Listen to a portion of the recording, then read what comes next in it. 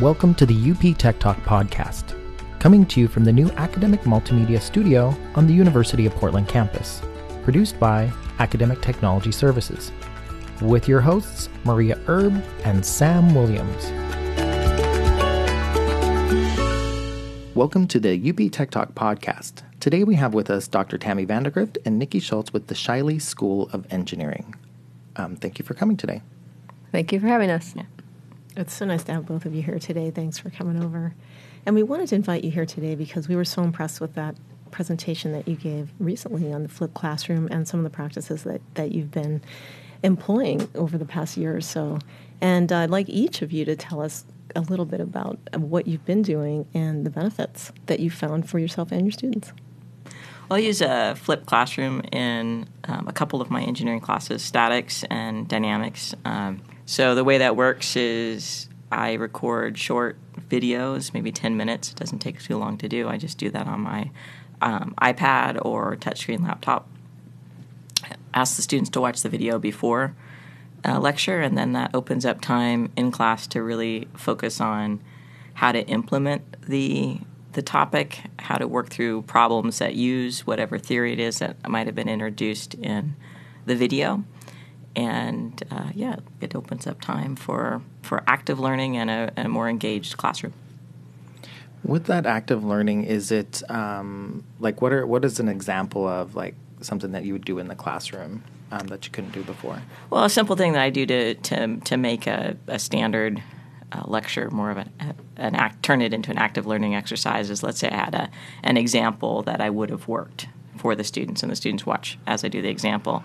I turn that into a scaffolded problem, so they have a handout. It has the basic setup, and there's prompts to help them keep them on track from going sideways in the problem solving, and I let them work through it in groups. So I generally have them then get into groups of 2 to 4 students. 3 is optimal, but 2 to 4 is what works out in a room, and then they work through it together. I wander around as they're working, and I listen mainly. And if I hear that they're struggling or maybe going a little sideways, I prompt them back in the right direction. If they have questions, then I answer them. But I really let them see, because the discussions they have are really enlightening for me about what sorts of concepts they might misunderstand that I didn't realize they misunderstood, what terms they may not know as well as I thought they knew. And so they're working actively engaged in the problem, and then they remember it, because if I work that problem for them, half of them are asleep. Right. So. Have you found that they've done better on their tests since you've been showing the videos? I don't know that I can say that. I haven't looked at the numbers. What I see is when they talk about the concepts in the classroom, the questions that they ask are deeper questions. They show a broader understanding of the material. I have more students that ask questions in class, more students that interact with me.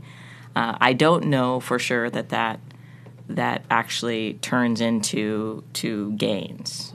But what I can say anecdotally is my students understand the material better in discussion. Nice. And Tammy, how about for yourself?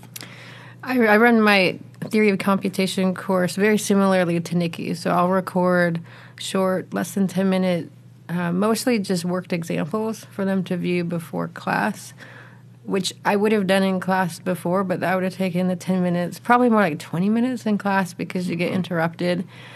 And then I wouldn't have time for my active learning stuff. So now that the students can see an introductory example before they come to class, then I can just ask them, do you have any questions? And then we can get to work and have them work the examples. Because having them do it, like Nikki said, is so much more effective than watching me do it. And they run into pitfalls, which is great, because it's a wonderful opportunity to talk about kind of the nuances. Like, can you prove something that way? Well, maybe not, because you can't really make that assumption right now. And so it's really been a great jumping board for discussion in class. And I have also found that when they're working the problems, I do them in groups, again, hopefully groups of 3, but sometimes 2 people are working together. I'll take the time during class while they're working and go around, and I don't necessarily look at what they're doing. I'll glance at their papers, but I mostly use that time as an opportunity for them to ask me one-on-one questions. And I'll just say, hey, do push-down automaton make sense for you? Is there anything that is confusing for you? And they'll usually ask me little questions that they probably weren't comfortable asking in front of the large group, because it just might be, I don't understand that notation. Can you explain what that means? And I go, oh, sure. And we can go through it. So it means that I still get traffic in office hours from students who are working on their homework, but I feel like they have a much better understanding of how to solve the problems when they leave class, when they go to work on their homework. Now I think they have a little bit more confidence. Absolutely. So, I still see students, but even though my class size has increased, my office hour traffic has probably decreased. Oh, interesting. Wow. Yeah. And so it looks like you standardized on a 10-minute-ish frame. Is there a reason for that 10 minutes? I'm just kind of curious. Well, for me, it was because the software I'm using, the free version, allows you to record 10 minutes at a time. And it was kind of like a serendipitous, nice surprise, because I do think that's about the length a student can handle chunked at a time. And if I need to present something that's longer, I'll just make several videos to cover the same topic. That way they're not having to navigate to remember, was that 26 minutes into the video that I need to look at that. Yeah. I just don't think they have that attention span. It's kind of like the culture of television, right? Every 10 minutes there's a commercial break. So I think they need that same commercial break when they're watching videos for class. And have you gotten feedback from your students? I have done just informal, end of class, course evaluation data, and also midterm assessment data. And the students, when I poll them about, do you like the group work, do you like the in-class work, they all say, yes, this is the thing that's helping me learn. So. Yeah.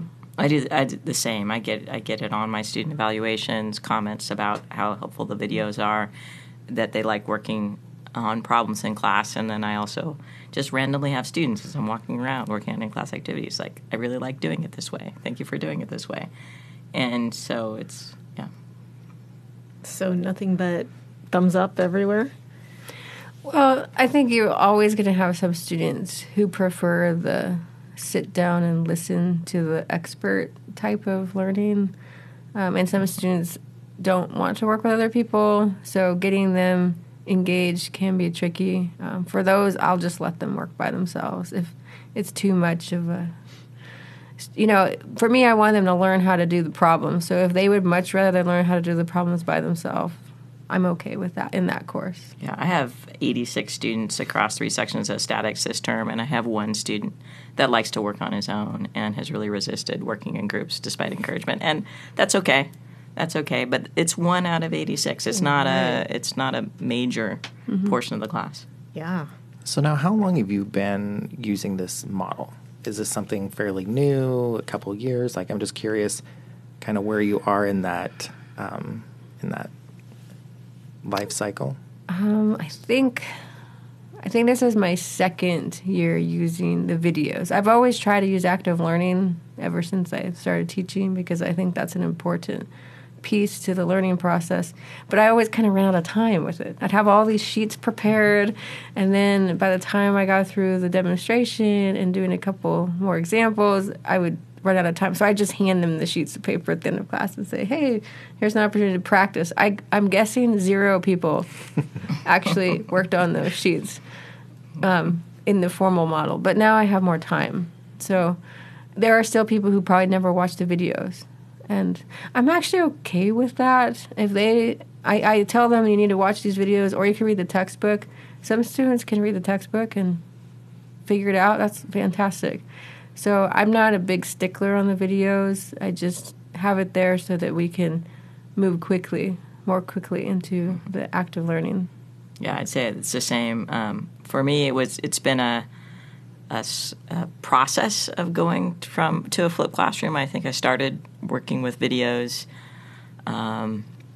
9 years ago when I was at Oregon State, and I would record short videos for courses that were software-based, working with AutoCAD, which is an engineering drafting software, working with Microsoft Excel, working with a MATLAB programming language. And so they would have something that showed them where on the screen they could click and remind them as I'm going through a demonstration where there's multiple steps and multiple commands.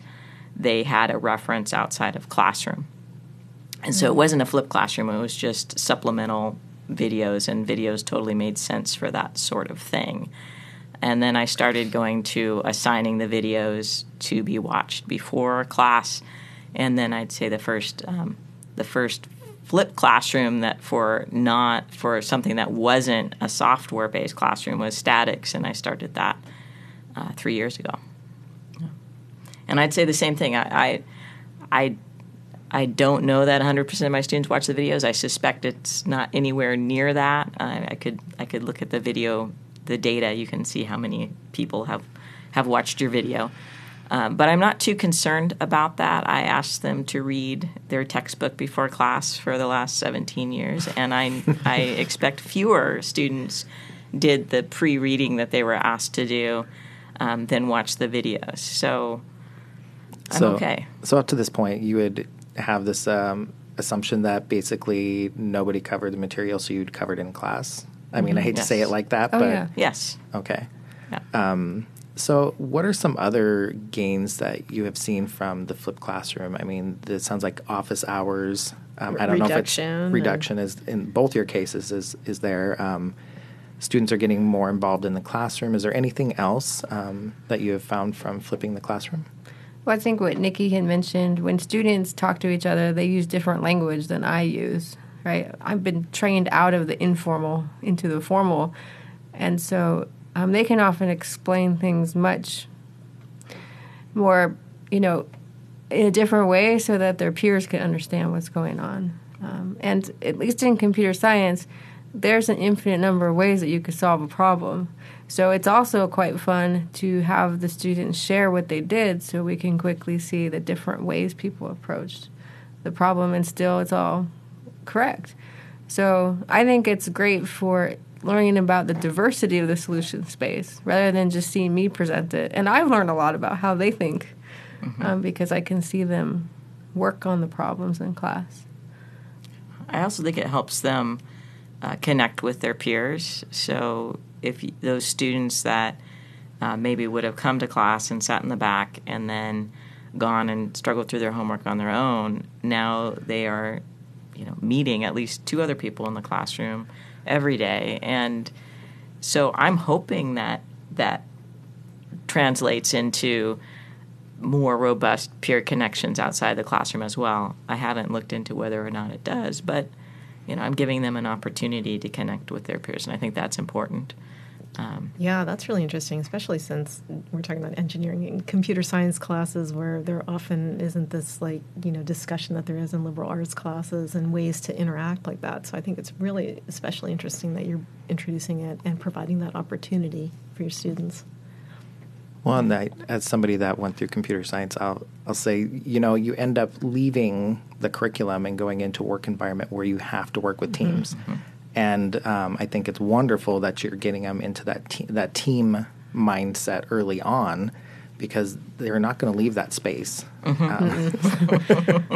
Right. We try to encourage that throughout, I think, the curriculum, but it's more so in the design projects. I would say 100% of the design projects in our curricula are team-based, but I don't know how much of focus in the classroom on just working problems is team-based. But I imagine that also helps with the office hour traffic because the students have hopefully study groups that they can work with on their homework or just ask questions of somebody who's around.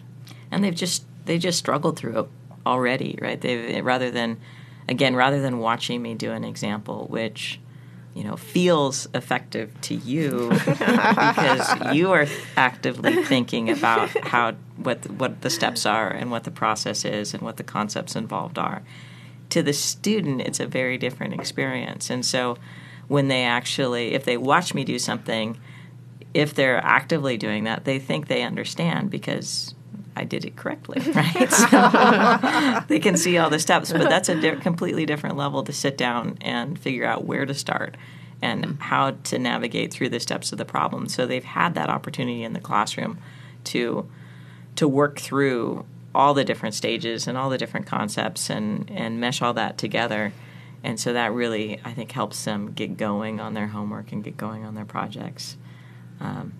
And, apart from the importance of the discussion, just the opportunity to, actively engage with the material while they have assistance available and they can get their questions answered is fantastic.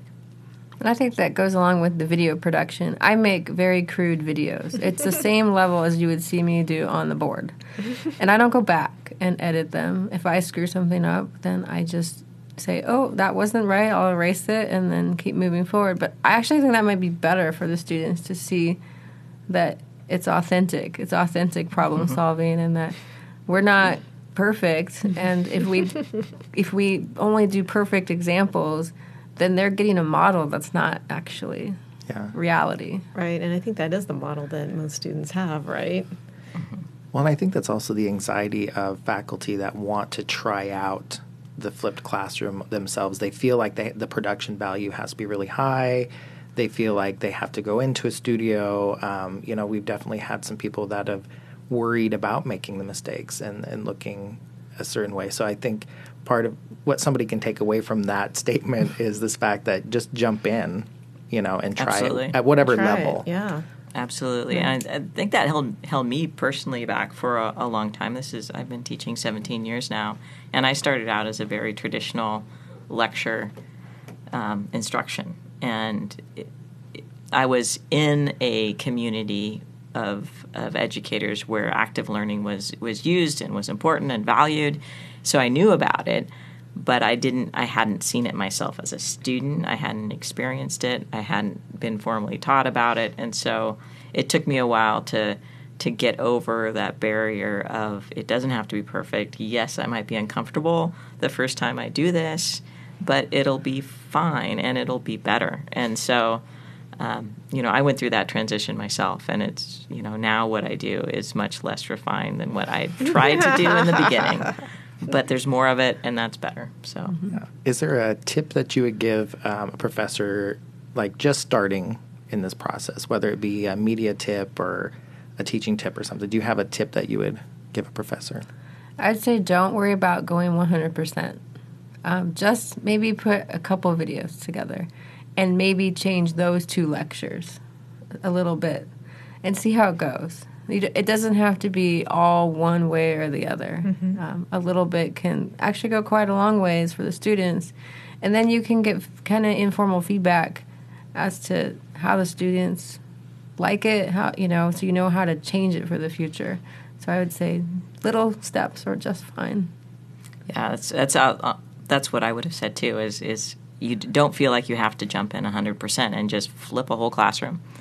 Right, a whole term. Yeah, that seems like a daunting task. Yeah, there's no reason to do that. Try out making a video. Try out an active learning activity. Just try something and see how it goes, because it's a learning process for you as well as it is for the students. And so you're going to be learning what works for you, because how a flipped classroom is going to look for you is probably completely different than how it's going to look for me. Even if maybe it's not that you ever have a flipped classroom, but you have some supplemental videos. One thing that Tammy and I have talked about that we both do is sometimes if there's a sticky homework problem or there's a sticky something that happened in lecture where the students are unsure about a certain topic, then we add a video that is optional for them to watch that gives further information, maybe another example, or just we take that concept and go in more depth than we have the luxury of doing in the classroom because we're time constrained. So it doesn't even have to be that you're flipping something, but you're trying out these alternative instruction formats that are available, and you see how it goes. And I believe from the presentation there was a conversation around feedback using video for feedback as well, or to get, to have a conversation with the students after something's happened.